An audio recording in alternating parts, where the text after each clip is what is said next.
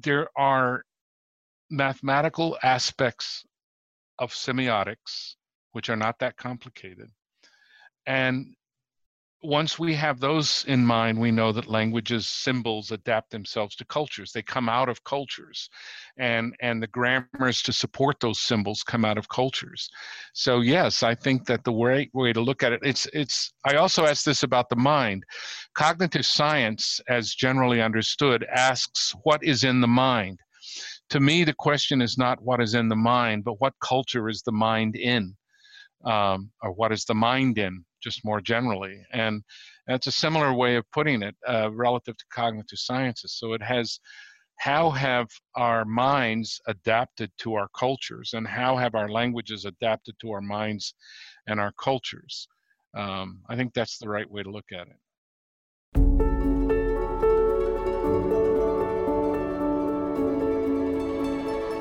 Welcome to The Story of Language, an original podcast series about language, linguistics, cognition, and culture. My name is Christian Saunders and I am an English teacher. And throughout this series, I will be in discussion with Dan Everett, linguist, anthropologist, philosopher, and author. In this episode, we talk about the cognitive revolution and whether the revolution really exists at all.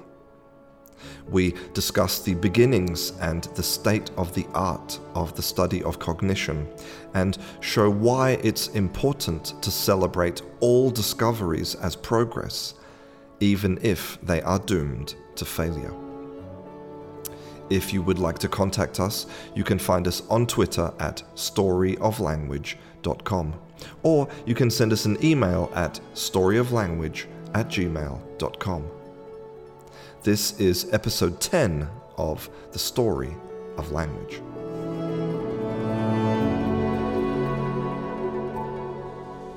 Today we are going to talk about the cognitive revolution.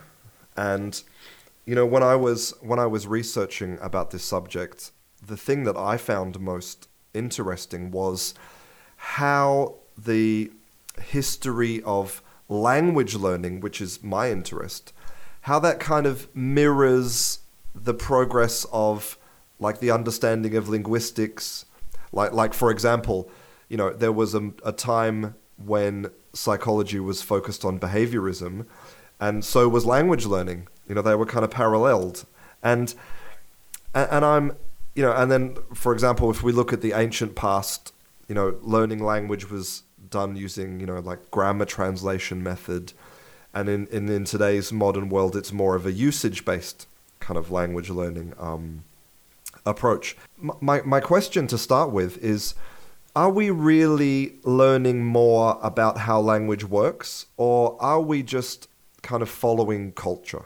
Well, it really depends on how you understand progress, obviously, in understanding language. You know, if we take the broad sweep of history and language going back to the ancient Greeks and Indian scholars, there has definitely been progress, although some of the ideas that are really popular today, such as topic and comment and generative procedures and these sorts of things, are fairly ancient. So is the concept of signs.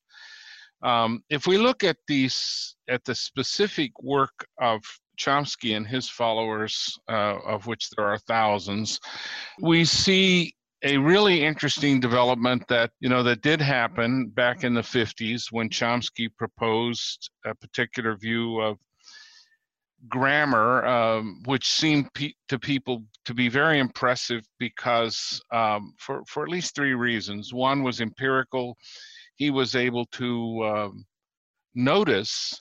I mean, he didn't just explain things. He noticed things that people hadn't really noticed in linguistics. So the famous case of auxiliary movement, or in English, when you ask a question. So John is here.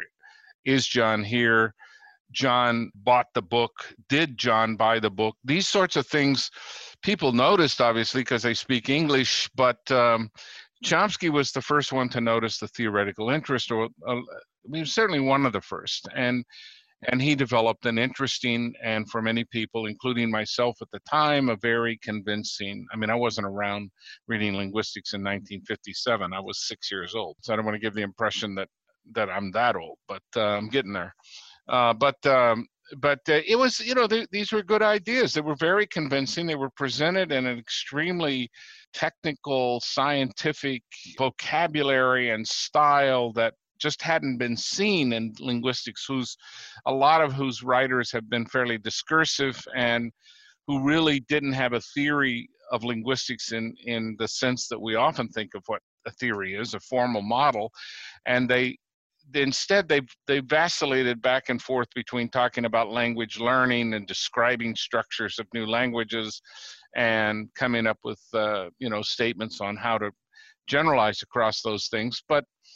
And there were some linguists just as sophisticated in mathematics as Chomsky ever was, maybe even more so, such as Charles Hockett and in some ways even Leonard Bloomfield. But Chomsky just hit it just right. He had brilliant ideas, so empirically, theoretically, and then he changed. His huge change was to move us towards what he called rationalism, which he associated with the concept of innate ideas, which certainly also was not unique to him, but which had been pretty much discarded by the time he came along, and he revived it in some sense.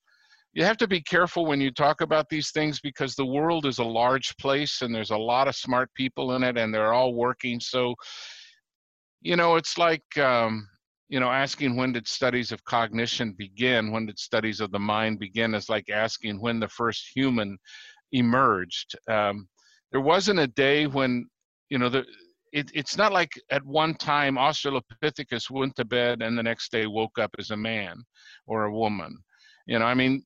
There is no such thing as a first man or first woman. There are all sorts of gradual experiments in between Australopithecus and humans, and we have a very spotty fossil record, and there's a lot of stuff we don't know. But we know that it doesn't make any sense to talk about Adam and Eve. Unless you actually believe that God created the world, there was no first man or first woman. There is a time when you can point to a man and point to a woman, and times before that when you can't. But then there's a huge space of hundreds of thousands of years probably in between, in which we have creatures approaching humanness, but who weren't quite fully human as we would define it today. So the same thing with studies of cognition. So language has, I think, grown. We have improved our understanding of language. Chomsky's been a part of that. He's, for some people, he's been the major catalyst, and for other people, he's just one voice. And, I think we have instincts and the idea that we have inborn knowledge. These are very important ideas. They've been around human history ever since we started thinking about it. And Chomsky tapped into that. I don't find it particularly interesting. There are interesting ways to talk about innate knowledge, and there's nobody who doesn't believe in innate knowledge. I mean innate mental capacities. I wouldn't call it knowledge, but innate capacities. And so the question is, how developed are those things, and whose theory makes the most sense given the evidence? And I just don't think that nativism, Chomsky's primary claim to fame, in his perspective, where we actually have specific hardwired abilities. It's not clear though. I mean, so if we just go back to some of the major things that Chomsky proposed, auxiliary inversion, which was the big focus of syntactic structures. That's interesting. It was very interesting at the time, but it doesn't exist like that anymore. There are similar operations, but it's that operation in particular is not found anymore. So we can't consider that, a discovery. It's a milestone perhaps along the way to other things, but there's not a single thing that stands. Deep structure, for example, was considered to be a huge breakthrough. So we start off with this kind of underlying sentence in the deep structure, and we apply operations to it, and we get what we actually say. The surface structure, which is then interpreted by our sound structure, the phonology, which then, that was very interesting stuff, but that's not that doesn't hold up anymore. I mean, Chomsky abandoned that over 20 years ago, probably 25, 30 years ago now. So there's no deep structure, there's no surface structure. All these things are changing, and that in itself, of course, is not bad. Good science is always evolving. So the basic way that, if you want to consider it progress, that the theoretical Chomskyan understanding of language has made progress, is the formal tools have changed. So if you think that the ones that exist today are better than the ones that existed 10 years ago, then there's been progress. But those aren't going to be around very long either, because these things change all the time, because they're not discoveries. They're not empirical discoveries. They're simply postulates on this is the best way to look at language right now that we know of for people in that particular theoretical framework. So, if somebody would ask me what are the major discoveries of generative linguistics, well, I can't think of any. I can't think of a single one. Anything we know about language today in a general sense that we didn't know about it 50, 60 years ago, except for what has been neglected in Peircean studies and semiotics. But we knew about that, but given Peirce's particular history, it didn't.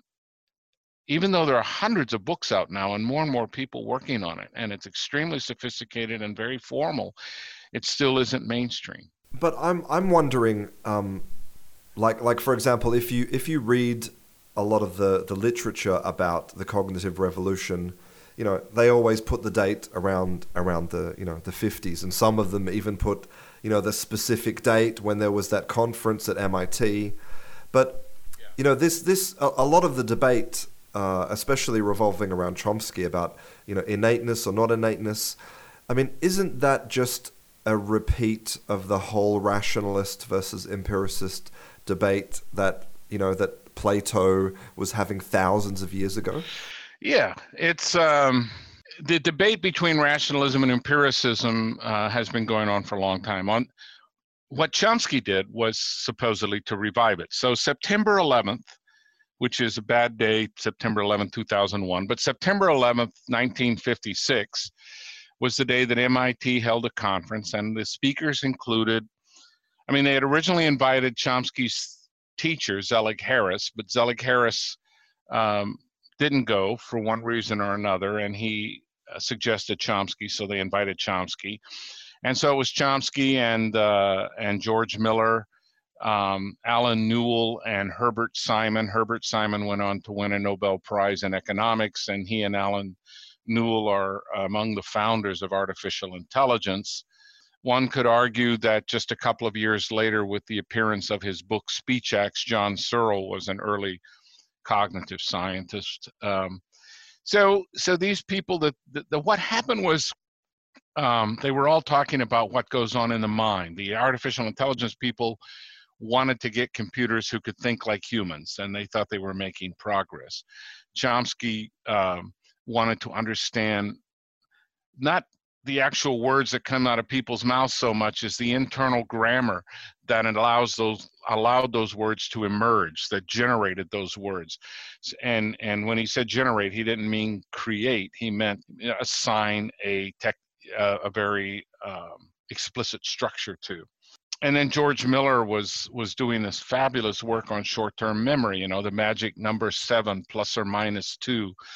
All of these were brilliant insights. Chomsky had more influence than all the others because everybody's fascinated by language, but not everybody's a linguist. So when an actual linguist stands up and tells you how language works and they say it in terms that you understand, it's not a coincidence that this was the time, Chomsky presented a theory of human language as a computational system at a time when computers were really coming of age, and you had all these people. Chomsky was hired. So he worked with Zelig Harris, and he did his master's thesis, which was the morphophonemics of modern Hebrew, which had already some underlying forms in it. And then he went off, still a student of Harris at the University of Pennsylvania, but he got a very prestigious 4-year fellowship as a Harvard junior fellow, which B.F. Skinner had been a Harvard Junior Fellow, and this is about as high as you could get in academics for doctoral support. And he spent his time reading math and computer science, and came up with his thesis on transformational generative grammar, which was a brilliant idea. So here people thought, here's a linguist, and for the first time, he's not talking about these weird little languages out in the jungle that none of us really care about. He's actually saying, what does the mind got to be like for there to be language, and what are the formal properties of the mind? And his work was in some ways far more interesting than Claude Shannon's work on information theory, because Chomsky showed that he's claimed to have shown that Shannon's theory couldn't ultimately handle human language. He brought in mathematics of the kind that computer scientists really like, Emil Post and all sorts of other folks work on mathematics. So it was extremely timely, very brilliantly done, and became very influential. I mean, to me, the more important date is not September 11, 1956, but September 9th, 1956, because that was Elvis Presley's first appearance on the Ed Sullivan Show. If we talk about culturally, that's a far more important date to me than September 11th. But that's my own personal bias. No, I think that's fair enough. And I'm sure that long-term history will look back on Elvis as a far more important figure than anyone from the field of linguistics.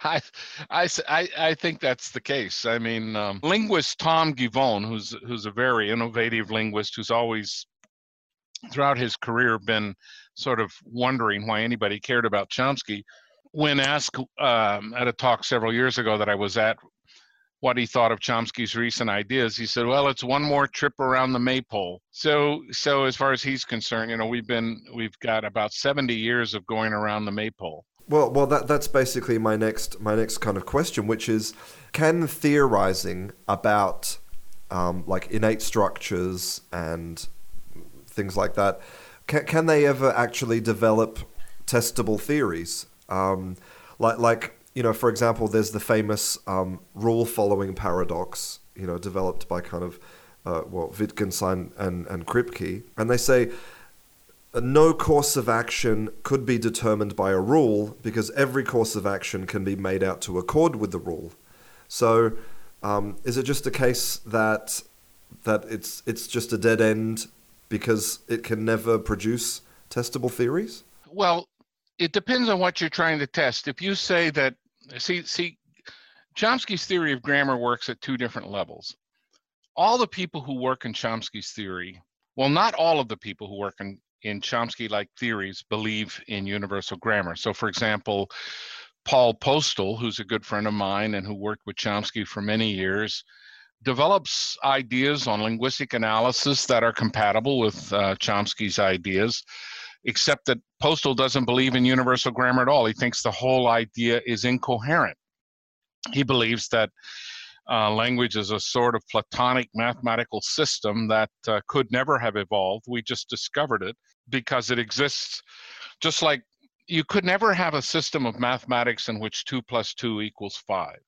So according to Postal, that's the way, sort of like the way language is. You could never have a language in which, properties are very different from what we know about languages today, because language is this mathematical system. And he was heavily influenced by the late philosopher Jerry Katz in these ideas. So that's another view. I would say that 99% of the people who would call themselves Chomskyan linguists do very interesting empirical linguistic work in which universal grammar is not causally implicated at all. In other words, if I give you an analysis of the passive structure in some language, I'm not thinking of universal grammar so much. I'm thinking of what the theory has said about passive structures and how to translate those into this particular language. I would like to think that the theory is anchored in universal grammar, but me as a poor working syntactician, I really don't have what it takes to evaluate universal grammar.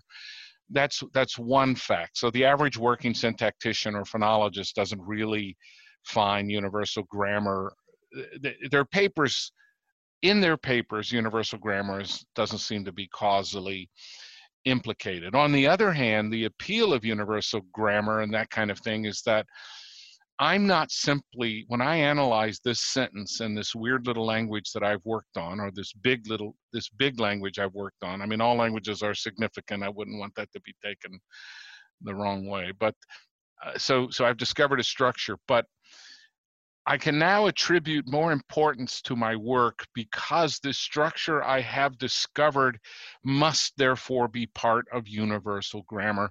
And that gives so much more importance to what I'm doing than merely describing languages.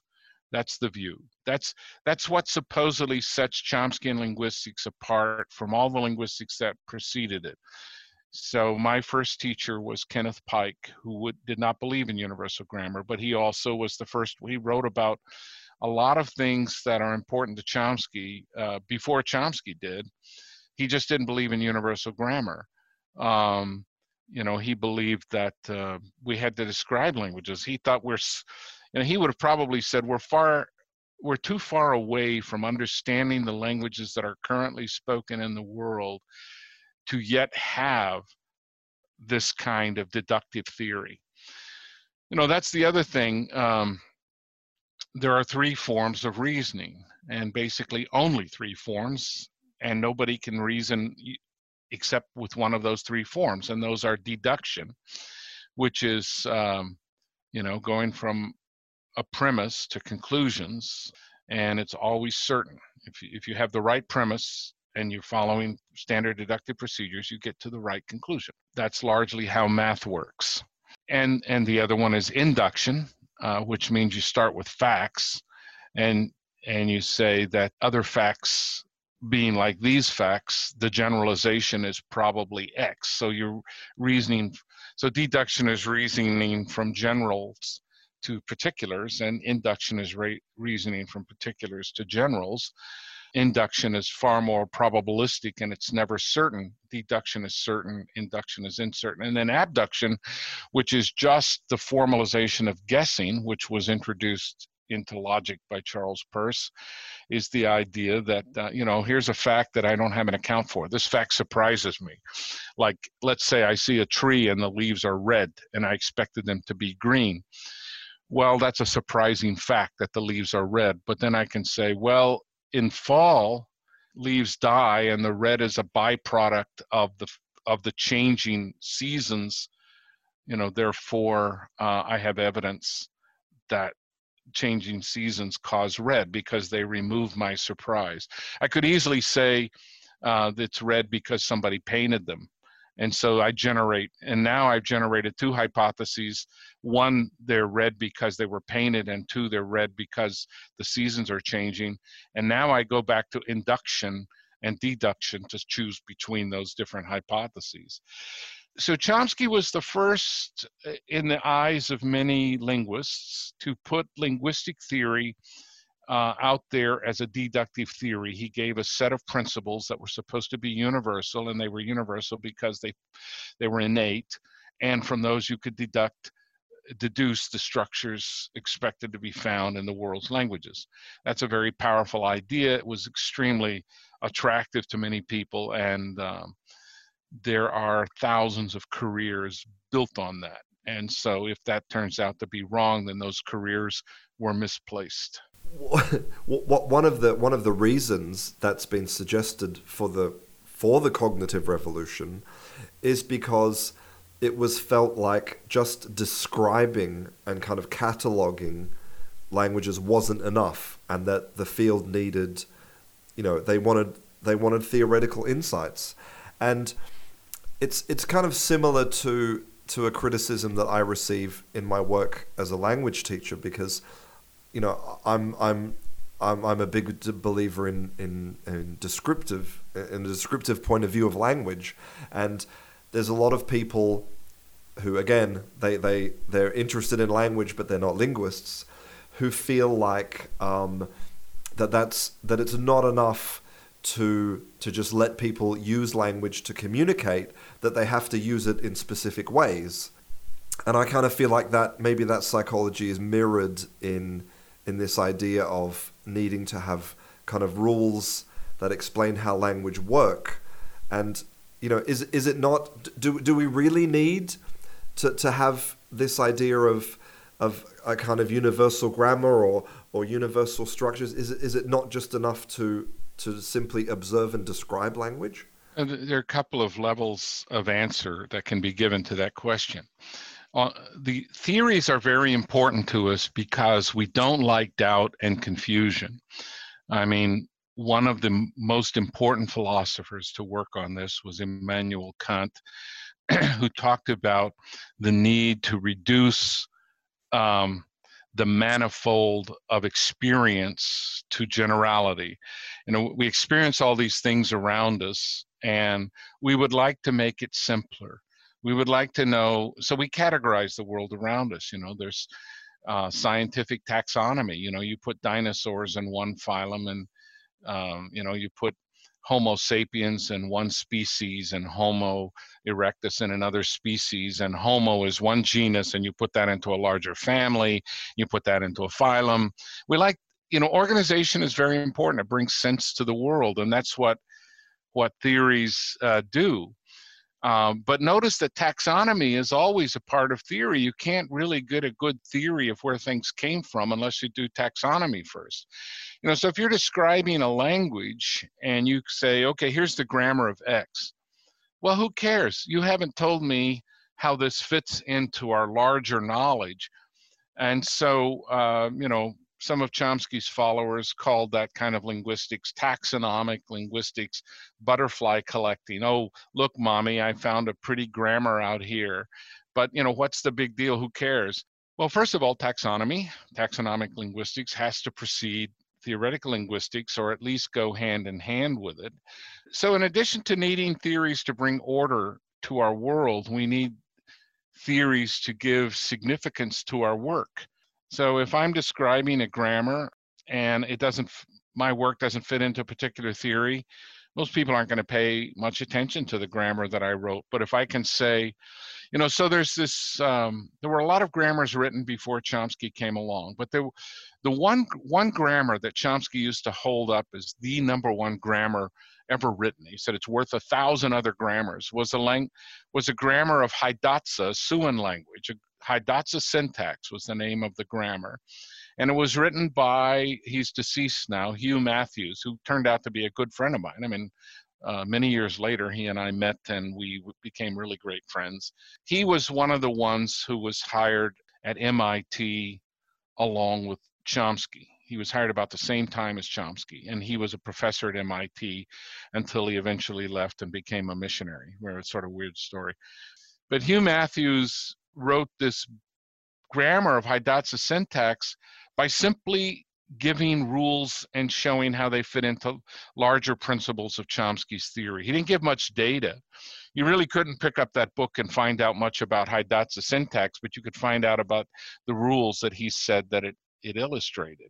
And Chomsky liked it because it showed that it wasn't just some unique collection of sentences and discourses, but that it actually fit into Chomsky's theory. So Chomsky said it was worth more than 1,000 other grammars in a 1972 publication. And, even Hugh Matthews repudiated that grammar later because it just didn't have much data. But so we want to give prominence to what we do. These theories become very big social organizations as well. So it's not just meaning intellectually, but meaning socially. If you choose to work within Chomsky's theory, you're working in the most powerful and widespread framework around. And if you choose not to work in it, well, then for a lot of people, you're outside of linguistics. You don't have the same kinds of allies. You don't have the same network. So it's a real security blanket to master the basic components of a theory, to work within that theory. When I started, it's a personal story, it doesn't mean that much. When I started working in Chomsky's theory, we got to be very good friends, and he would send me all of his publications this was before the internet. So I would be in Brazil, and I would get this package of unpublished papers that were brand new by Noam Chomsky. And it was quite the prestigious thing for me to be able to show my colleagues at the University of Campinas, oh, look, Chomsky sent me a package of papers, and this was a big deal. And I went to MIT and spent a year there as a visiting scholar, and Chomsky would come into my office and I would go in his office, and we talked a lot. And when it's time to apply for jobs, he helped me. He wrote strong letters of recommendation for my first job and my promotion case. But then when I left the theory, he said I'm a charlatan and not to be taken seriously. So there was a huge transformation, and that's going to happen to people when they drop out of theories to go on their own way. I mean, that's really interesting, isn't it? And that's something I wanted to ask you about, because I think that probably a majority of linguists working today, and you can correct me on this if I'm wrong, but you'll probably find them in the psychology department of most universities. And I'm wondering if you feel like that's the right place for them to be. If you feel like that, there is that basically linguistics is a kind of subfield of psychology. Well, I think you find one of Chomsky's contributions was that many linguistics departments started after his work, and he was influential in getting linguistics as a discipline to become so powerful in the United States. The early grants from the US military, because they were interested in machine translation, and because Chomsky had been hired at MIT by Victor Ingve, who was one of the pioneers of computational linguistics and machine translation in the world, people thought that Chomsky's theory was going to be very important for machine translation. In particular, the U.S. military thought this, Department of Defense. So a lot of Department of Defense grants and a lot of U.S. Army and Navy Air Force grants went to help start departments and fund the research of Chomskyan linguists. But, machine translation was developed later, much more accurately, by people who don't really pay that much attention to Chomsky's theories. There's now a big Center for Machine Translation at Carnegie Mellon University that I used to have some contact with when I was professor of computational linguistics at Pitt and CMU. So Chomsky would say that linguistics is a branch of biology and that psychology is too. On the other hand, Edward Sapir would have said that psychology and linguistics are both branches of anthropology. And that so, this kind of labeling, Peirce would have said that anthropology and linguistics, psychology and biology are all, in a sense, branches of semiotics. So you get different ways of looking at these things, and it's not clear what's gained by arguing at length about these things.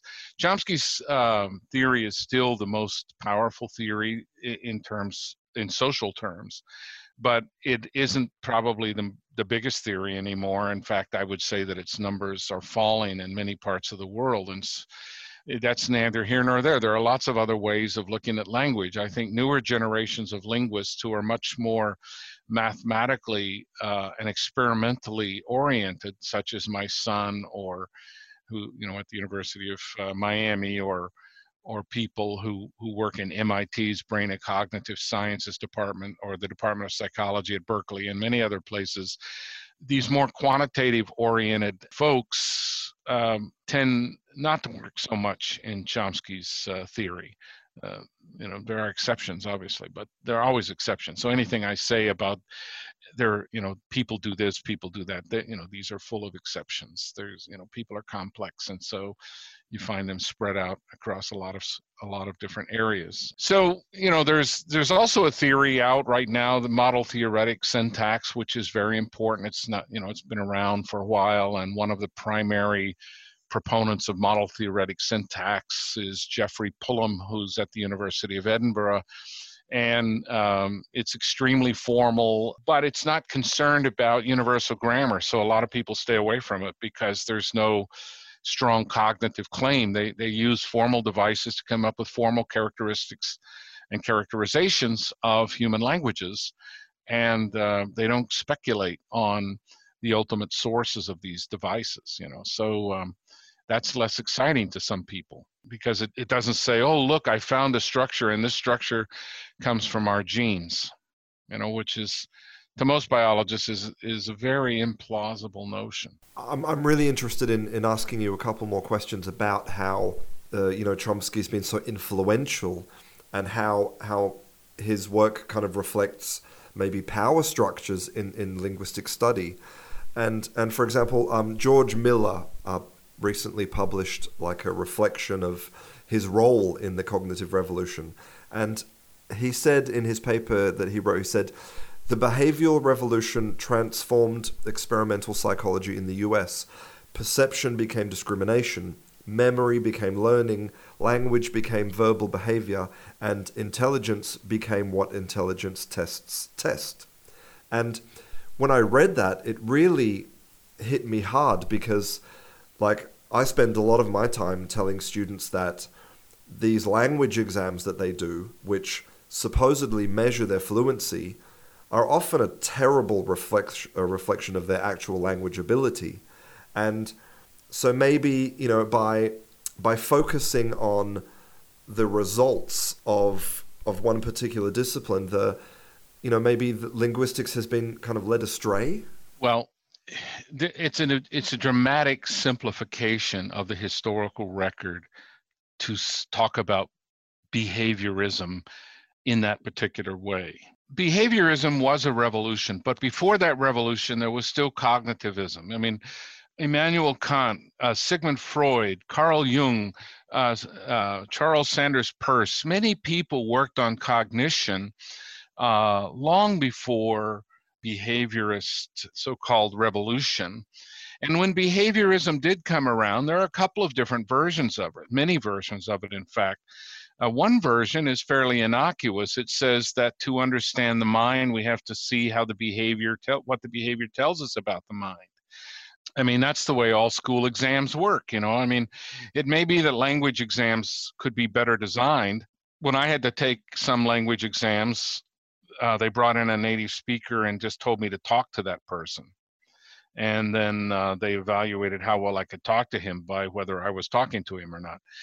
That wasn't so bad. Written tests about oral abilities is like testing the wrong thing. But, math tests, you can tell the teacher, look, I knew the answer to this math question. I can do this math. And she might say, well, you never passed the exams. I don't know how I'm supposed to believe you can do it when you never pass the exam. So there is a definite belief that behavior indicates the mind. It's part of pedagogy. It's part of even science. I mean, Chomskyan linguists have to evaluate behavior, that is what people say and then what they say about what they think they said and what they meant.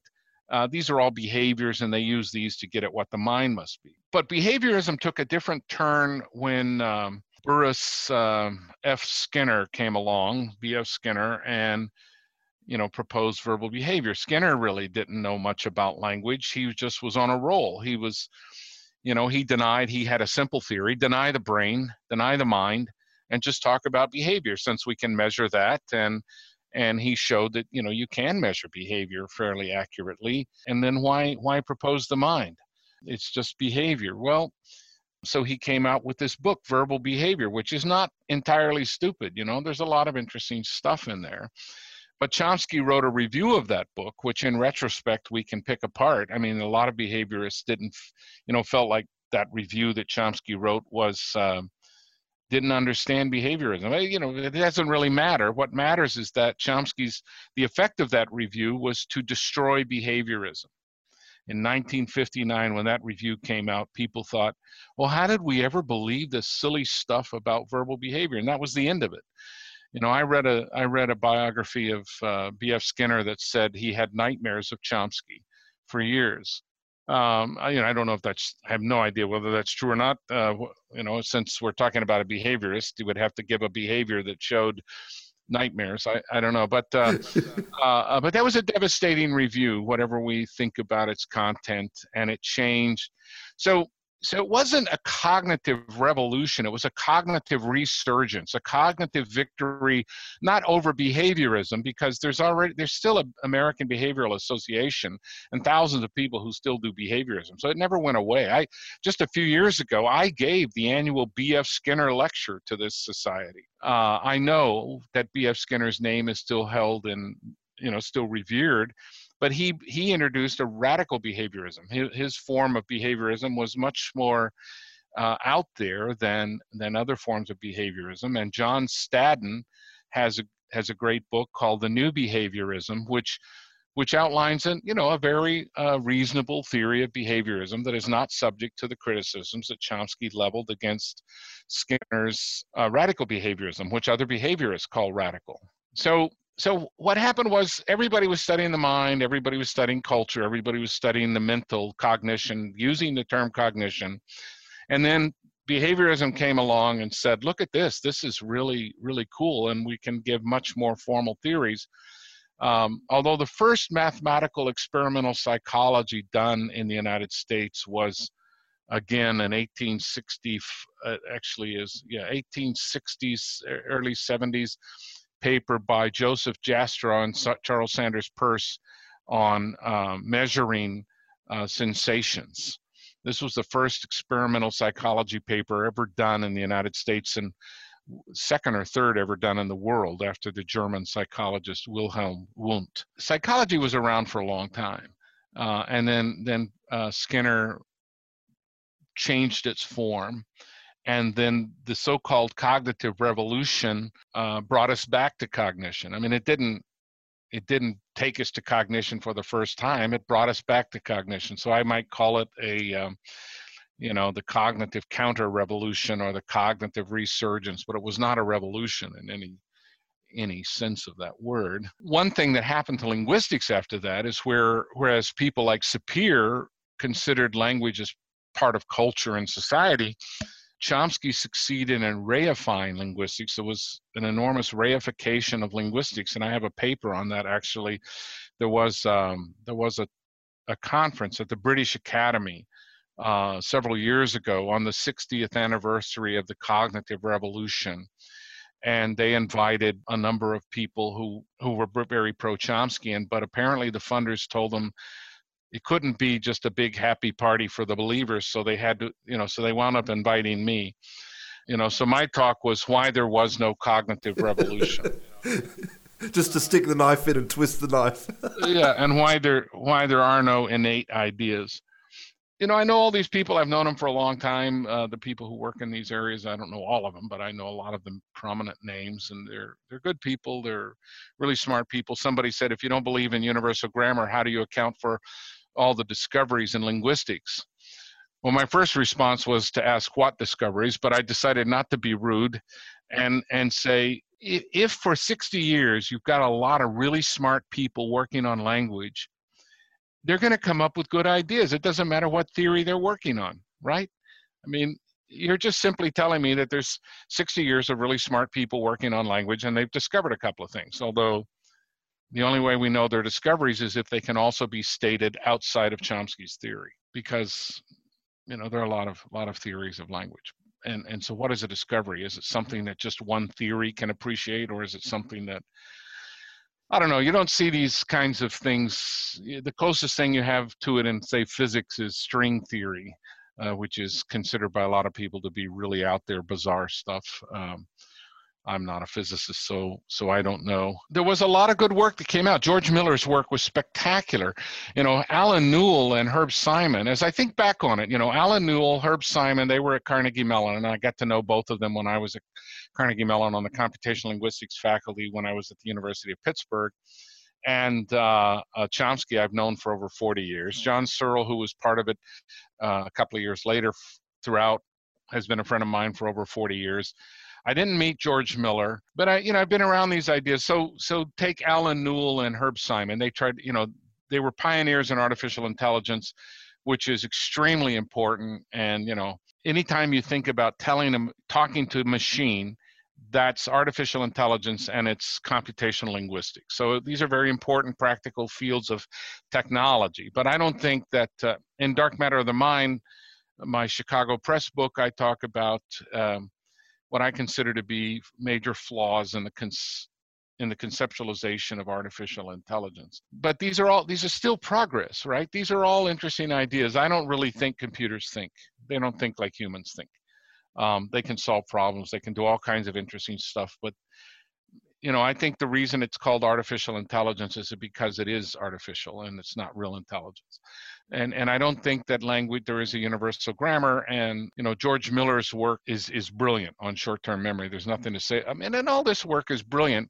The fact that it didn't pan out doesn't mean it wasn't brilliant. Most of our ideas don't pan out. We're just a young species in the history of the world, and we've only had toilet paper for a couple of hundred.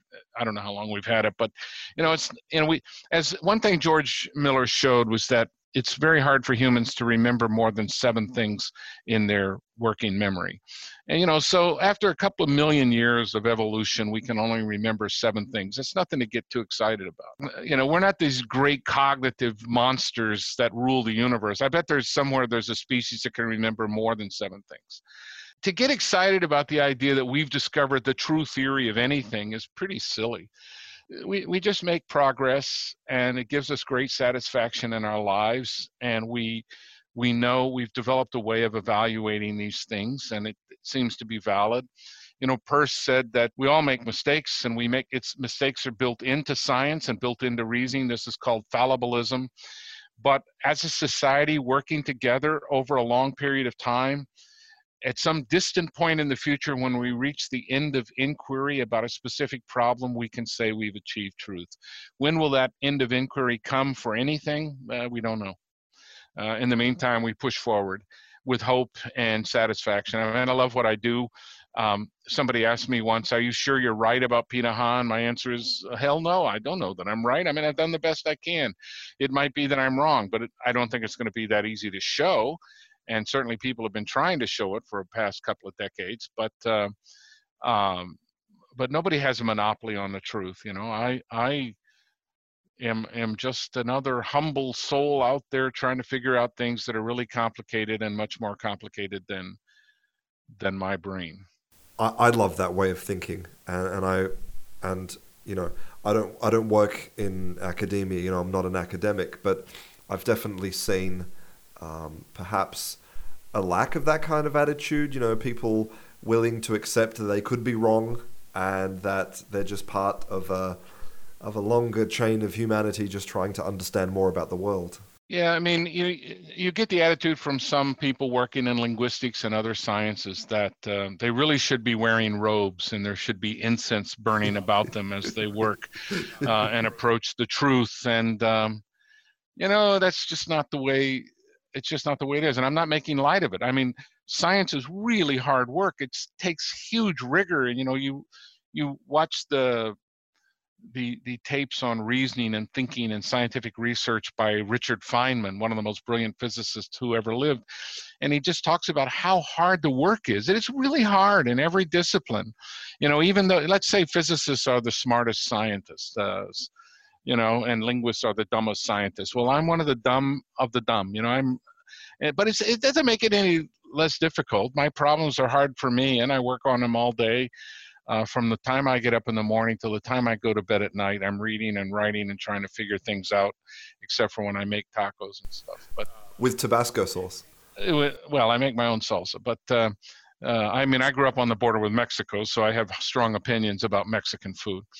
We're doing the best we can, and some of us are privileged enough to be paid to do this stuff. And so we have to return an honest day's labor for an honest day's pay. I come from a blue collar. I came from poverty, growing up in a trailer park, and so I feel so privileged to be doing what I'm doing now, when I could, if I had followed in the footsteps of my 2 fathers, my stepfather and my biological father, I would be dead now of either alcoholism or working myself to death 3 jobs like my stepfather did. But actually, I have a really good job, and I get to pursue these things. And I have the internet, which is the most marvelous invention for scholars since the book. The book is still a much better invention. There's no technology better than the book. So anyway, we're all working on this together, and we shouldn't take it too seriously, although people do take themselves very seriously, because if you say, hey, look, I don't think there's any universal grammar, then people say, then what have I been doing for the past 50 years? And I say, I don't know, really. People attach a lot of self-worth into these things. Obviously, there's, like what we were talking about before, that there are some ideas that are still very powerful in the world of linguistics. And so one of those is innateness. And there's this great quote from Hilary Putnam, and he said, "Let a complete 17th century education be innate if you like. Invoking innateness only postpones the problem of learning. It does not solve it." How do you feel about that? Well, Hilary Putnam has a very interesting history. He just died last year or the year before. He's one of my favorite philosophers of all time. He went to high school with Chomsky, and he and Chomsky went to high school and college together, and they had known each other forever. And Putnam deeply respected Chomsky, and I think Chomsky deeply respected Putnam. But, I totally agree with that statement. Saying that, let's say you want to claim that relative clauses are the way they are because they're innate. Well, how did they get to be innate? What were the conditions that led to their evolution? What was, that's one thing when people propose that something's part of universal grammar, they give no evolutionary history of it at all. And you can't say something is innate with any meaning without trying to come up with an account of how it evolved. Yet somebody has to be talking about how it evolved. I mean, you could say, well, I'm just an anatomist. I just find these things out and I know they're part of the body and I know the body evolved, but I'm not an evolutionary biologist. Okay, fair enough. But where is the evolutionary linguists that show us where these things got into universal grammar? Pinker tried to do some of this, but it wasn't successful. I mean, I could go into a long discussion of why it wasn't successful, but Pinker is one who's tried with his former student Paul Bloom, but I don't find these approaches passing muster. So, Dan Slobin, a psychologist at the University of California, Berkeley, said that poverty of stimulus is just poverty of imagination. You say that there's not enough evidence. Well, it's because you probably framed the problem wrongly. What you find, a standard argumentative or argumentation method in generative grammar is to reify the subject, to make it so specialized that you can't see how it's connected to anyone else or anything else, and say, so where did that come from? Well, nobody has an answer to that because the way you stated it just. So if you go back to 1976 and you look at these famous debates between Jean Piaget and Noam Chomsky, Piaget was trying to find common ground because he believed in an innate order of acquisition of different things. And Chomsky wasn't having any of it. So Chomsky would stand up to the board and look at WH movement, which of course Piaget didn't know anything about, and say, how could you handle that? Well, Piaget doesn't know how to handle that because that's a very technical, theoretical component of Chomsky's theory, which most linguists, I think, don't even buy. It's a way of thinking about it that takes it away from meaning, that simply looks at a formal structure that the theory has proposed, and it's a sort of rhetorical trick, instead of putting it in terms where other people can understand it and interact with it. So a standard device to argue for innateness is to reify the subject matter to the point that it doesn't seem to have anything to do with other aspects of human cognition. But other people can come along and show that, in fact, there's a different perspective on it. And so to give one example, I used to teach Chomsky's theory regularly. For over 20 years in college, I taught Chomsky's theory when I taught linguistics. And then one year I came along upon the work of Robert Van Valen and his Roland reference grammar. And I read this enormous book that he had out, he and Randy LaPolla, on Introduction to Roland reference grammar. And I thought, even though this is a big book, it's because it goes through so many case studies. It's actually simple. It's far simpler than Chomsky's theory, but I can't think of anything it leaves out. It accounts for all of it as pretty much natural semantic communicative responses, to the world. And so I stopped teaching Chomsky's theory and I started teaching Roland reference grammar. And this was long before I started taking people on about recursion.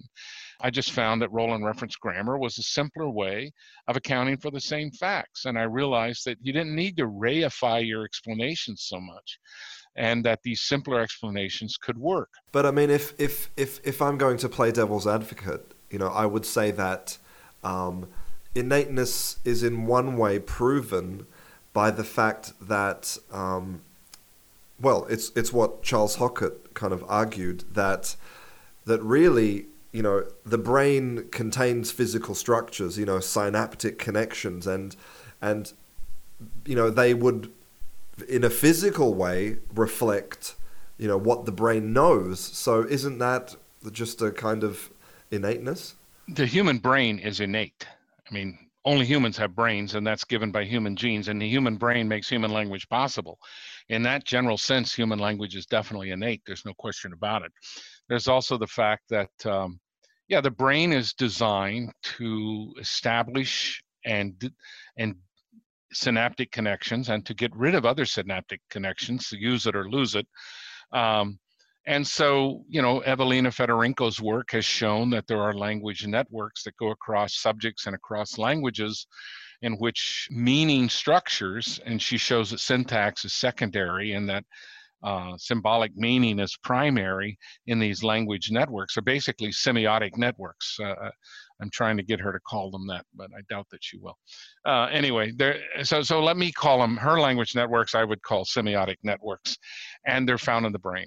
And they're found in pretty much the same place in everybody's brain. Does that mean it's innate? Well, she doesn't think so. She's agnostic on that. She doesn't think there's evidence to prove one way or the other, although she leans towards not innate. I tend to be less agnostic and more atheist. I don't think they are innate, but you say, well, how did they get where they're stored? Well, I don't know.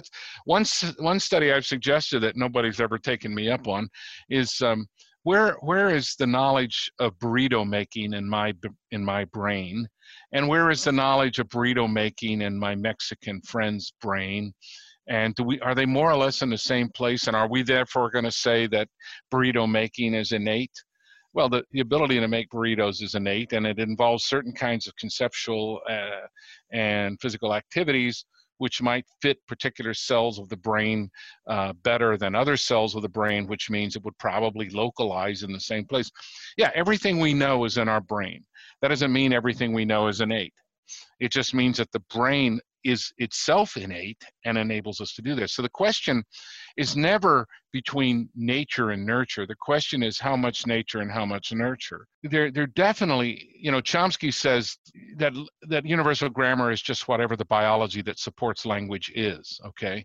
Well, that's not a very good answer, because I can answer that the only biological specialization in the human body we know of for language is the position of the tongue. So maybe the tongue is therefore universal grammar. I don't think that's what he meant. We could say that the brain is universal grammar because that's the bio, but I also don't think that's what he meant. He means, even in spite of how he says it, he means that universal grammar is the biological component of language that is dedicated and innate to language only. And that we don't have any evidence for. There's just no evidence that such a thing exists. But there is a lot of evidence that the brain enables human language. But in my own work, I argue that other animals have things very close to linguistic systems, and I wouldn't want to say that only humans have language. Only humans. So communication, all creatures have. Just about every living creature. In fact, Peirce might even say that even rocks have an ability to communicate with their environment in some way. But language is specific to humans, and I've tried to give an account for why language is specific to humans. It is related to the human brain, but there's nothing specific for language in the human brain, and that's the big difference. There's a lot of stuff in the brain that makes language possible, but there's nothing in the brain that seems to be dedicated exclusively to language. Until after we've learned language. And then those things that Evelina Fedorenko has studied, those language or semiotic networks, they're pretty rigid. And once they're damaged in adults, you get very specific linguistic disorders. And so but these don't require innateness for their explanation. Another very persistent idea from the cognitive revolution is, of course, the idea of universals, looking for linguistic universals. And I remember at the end of one of your talks recently, someone asked you about something about grammaticality versus ungrammaticality, and your reply was that you don't like those terms and that you prefer to talk about things that are acceptable and unacceptable. And I thought, well, yeah, because, especially for me who tries to teach language, something, and this is what I find attractive about other, theories of grammar, like, for example, construction grammar, is that they allow for just creativity. And I'm wondering if the search for rules is just almost completely pointless, like if it could just never happen. Yeah, I think that the idea of acceptability and unacceptability versus grammaticality and ungrammaticality, this goes back to the generative semanticists and to people like George Lakoff, who argued for this position back in the 70s, the early 70s. And I think they're right. We try to fit things into our understanding, into our knowledge bases, and if we can fit a structure in there, we will give it an interpretation. So saying that it's ungrammatical to me just means it's difficult to process. There are lots of examples and discussions of this in the literature. There's no knockdown argument, but I don't have to accept your theory-bound notions of grammaticality and ungrammaticality to account for facts in a much more fluid way. I think that the creativity of language, Chomsky talks about the creativity of language as being the ability to generate novel sentences, but to me, that's not where creativity lies. That's fairly simplistic stuff. Creativity lies in discourse. And recent work in the philosophy of language, which is very compatible with Peirce because it is pragmatist, is Robert Brandam's work on discursive knowledge and inferential semantics. We come to know the meaning of things as we learn to use them in discourse, and we make certain commitments to what they mean and how we will interpret them. And so it's through storytelling that we become linguistic creatures. And so the creativity of language is found in storytelling and discourses and conversation, and not in so you can walk into a new culture and you can say who tells the best stories, and everybody will have a favorite person. But you don't ask who tells the best noun phrases, because that's not a big deal. Everybody can do their noun phrases. I used to think this was an argument for universal grammar and sentences being qualitatively different than stories, and I used to use it that way. But that's really not what it says. It just says that the creative aspect of language is not in sentence structures, but in discourse structures. And so I don't really think that when we look at this, when we look at the history of language from 1957 to today, that we can point to a great deal that we're indebted to Chomsky about. We're indebted to him for social facts like the creation of new departments. We're indebted to him for putting linguistics on the map in a way that nobody had done. We're indebted to him for what initially was a much more rigorous way of thinking about language. But we don't know more about language today through generative syntax than we did in 1957. We don't know more about the mind.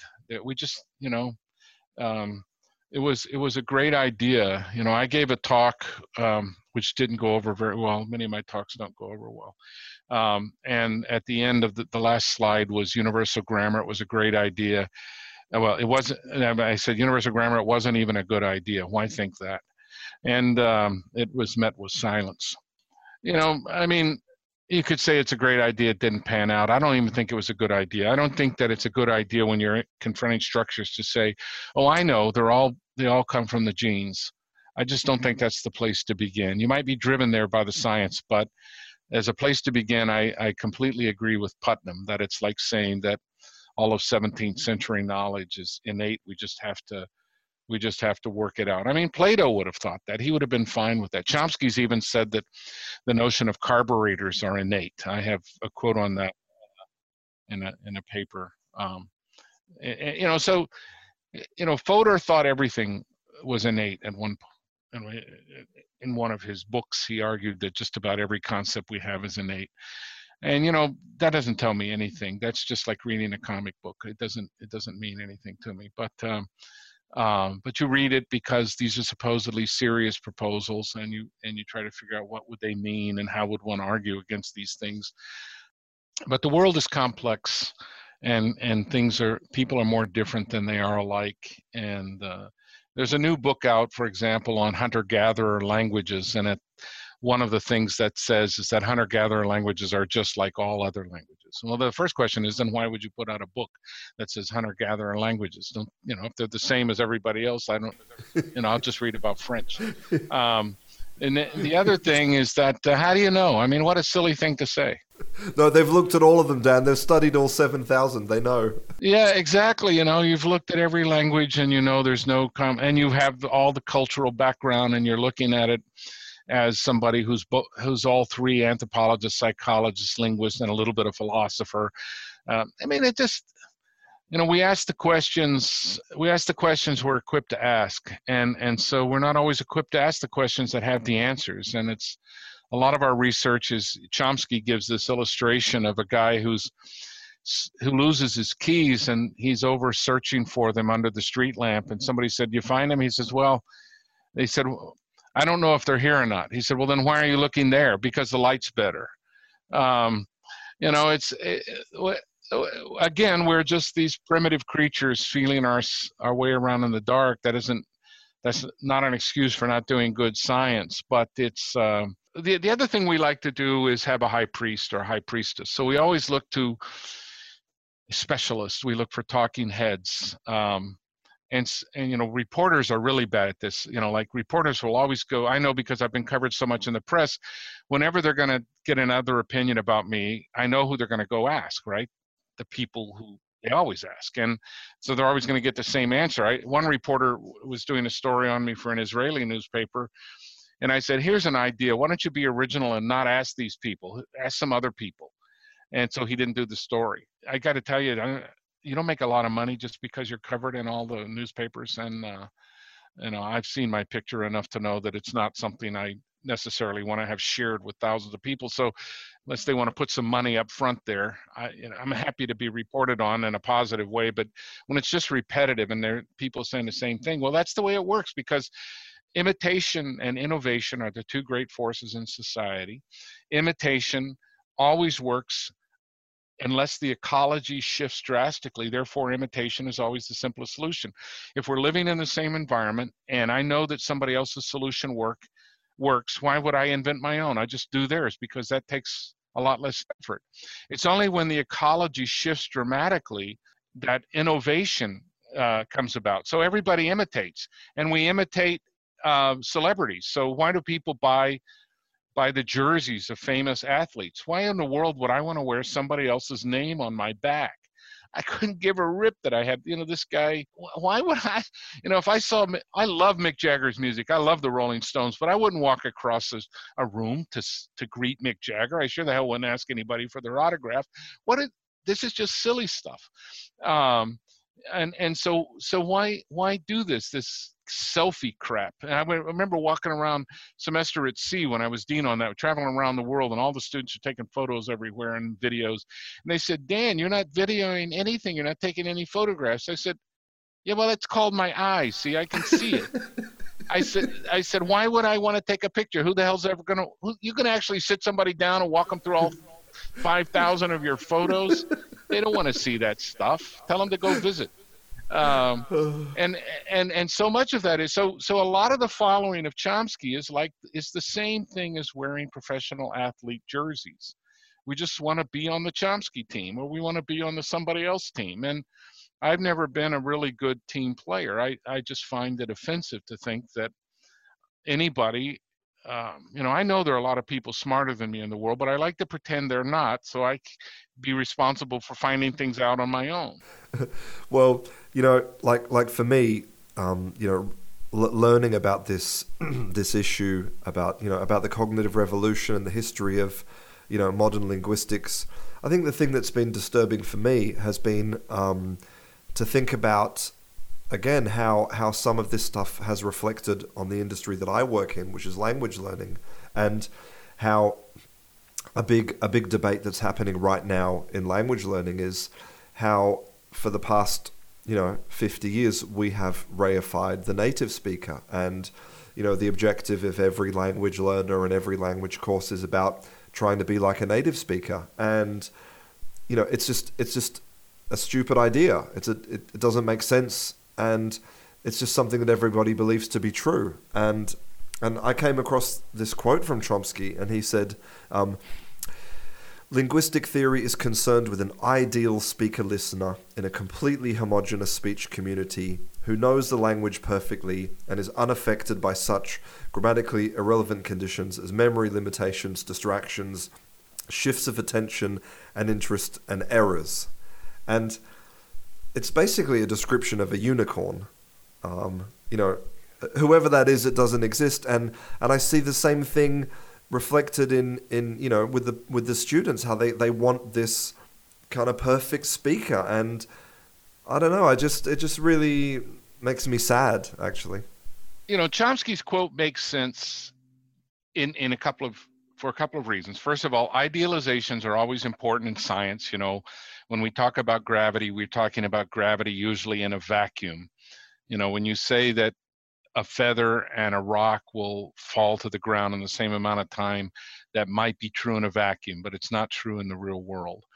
If Galileo had actually dropped two things from the top of the Tower of Pisa, they would have gotten there at different times because it's not a vacuum. So that's the good thing about it. So it's okay to say that. But the other issue that is not so okay is that it's based on the idea that there is a static knowledge of grammar, that language is something you know rather than something you do.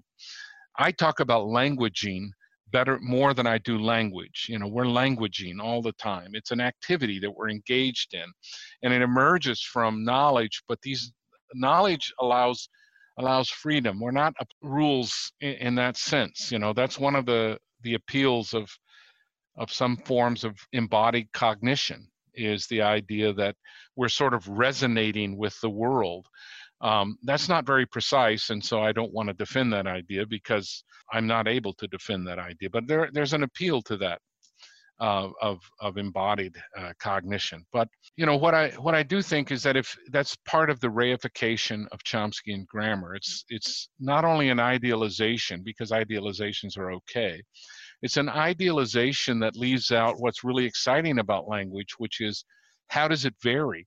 The linguist Stephen Levinson from the Max Planck Institute for Psycholinguistics in Nijmegen, he's retired now, I guess, said that variation is where it's at. And he has a paper called The Original Sin of Cognitive Science, which is that it was after stability, like the quote you just gave me from Chomsky, as opposed to variation. And variation is where it's at. And that's what I think too. And so the big failing of cognitive science is, first of all, there isn't one. There's just a lot of studies of the brain. There's no such thing as cognitive science. When I'm trustee professor of cognitive sciences, but I made sure to put that on there as plural. And I could make up my own title. They made me a trustee professor, and then you can make up your own title. So I put cognitive sciences because that's a more grand sounding name than linguist or sociologist, which I don't want to be called by those labels. So, but sciences, not science. There is no science of the brain. There are lots of people that look at the brain and cognition from a variety of perspectives. The best that's being done, in my opinion, in the world today is at MIT's Brain and Cognitive Sciences department.